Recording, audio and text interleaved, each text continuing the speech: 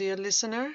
You are tuned in to Beginnings, a podcast of book readings written and read by Cecily Riley.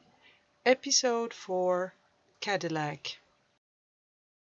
The leather of the front seats was oily, as if the old car had seen too many of us napping. The white blazing sun shone down on St. Anne Street like one of those Hollywood searchlights. Brightness had absorbed sound. Everything rested in this part of the French Quarter, except Hank and me.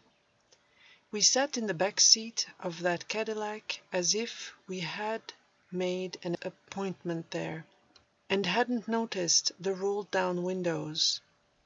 We just sat there, unable to speak and unable to leave.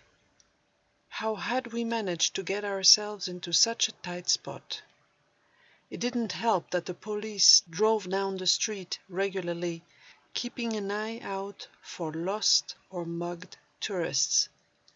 Neither one of us could do something stupid, but I'm not sure that either one of us wanted to. That's why we were stuck. We didn't want to make any waves, but we had to conclude our difference of opinion somehow. I knew he wasn't real.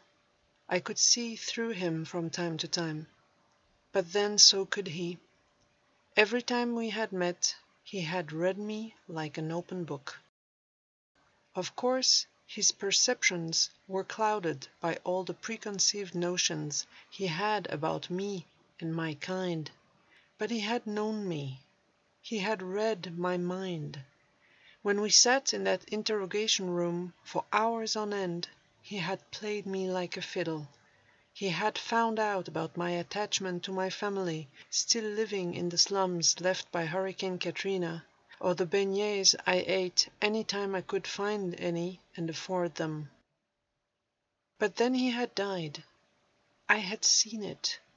On the second or third day of the demonstrations. He stood in full gear with his buddies in a line across Canal Street, smiling a cold, slow smile at me as soon as he spotted me beneath my BLM cardboard sign. I didn't think much of it at the time. I imagined he was going to create some situation to do to me what he hadn't been allowed to do in that interrogation room. I knew I should have been scared, and I should have walked away, but the fervor of that moment was too strong to go home. I wanted to fight that battle with my brothers and sisters, and no redneck cop with an attitude was going to get to me.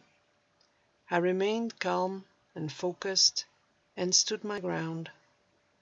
Some of us, unfortunately, couldn't bear the tension anymore. The condescending smiles and the catcalling from the men in blue at the other end of the street were eating their way through everybody's nerves. The protesters started marching forward, slowly but all the more menacing for it. Then things moved pretty quickly. The tear gas filled the wide street, the shouts and the screams of the opponents clashing filled the sky, and I stood frozen, unable to choose a side, like he had said in the interrogation room. Then I saw him being singled out by a few guys in hoodies, like they do in their weird rodeos with the calves. The guys grabbed him by the ankles as he tried to run back to his unit. He fell forward. His hands were full of gear, transparent shield and tear gas gun. He had lost his helmet moments before. He fell face first and was dead an instant later.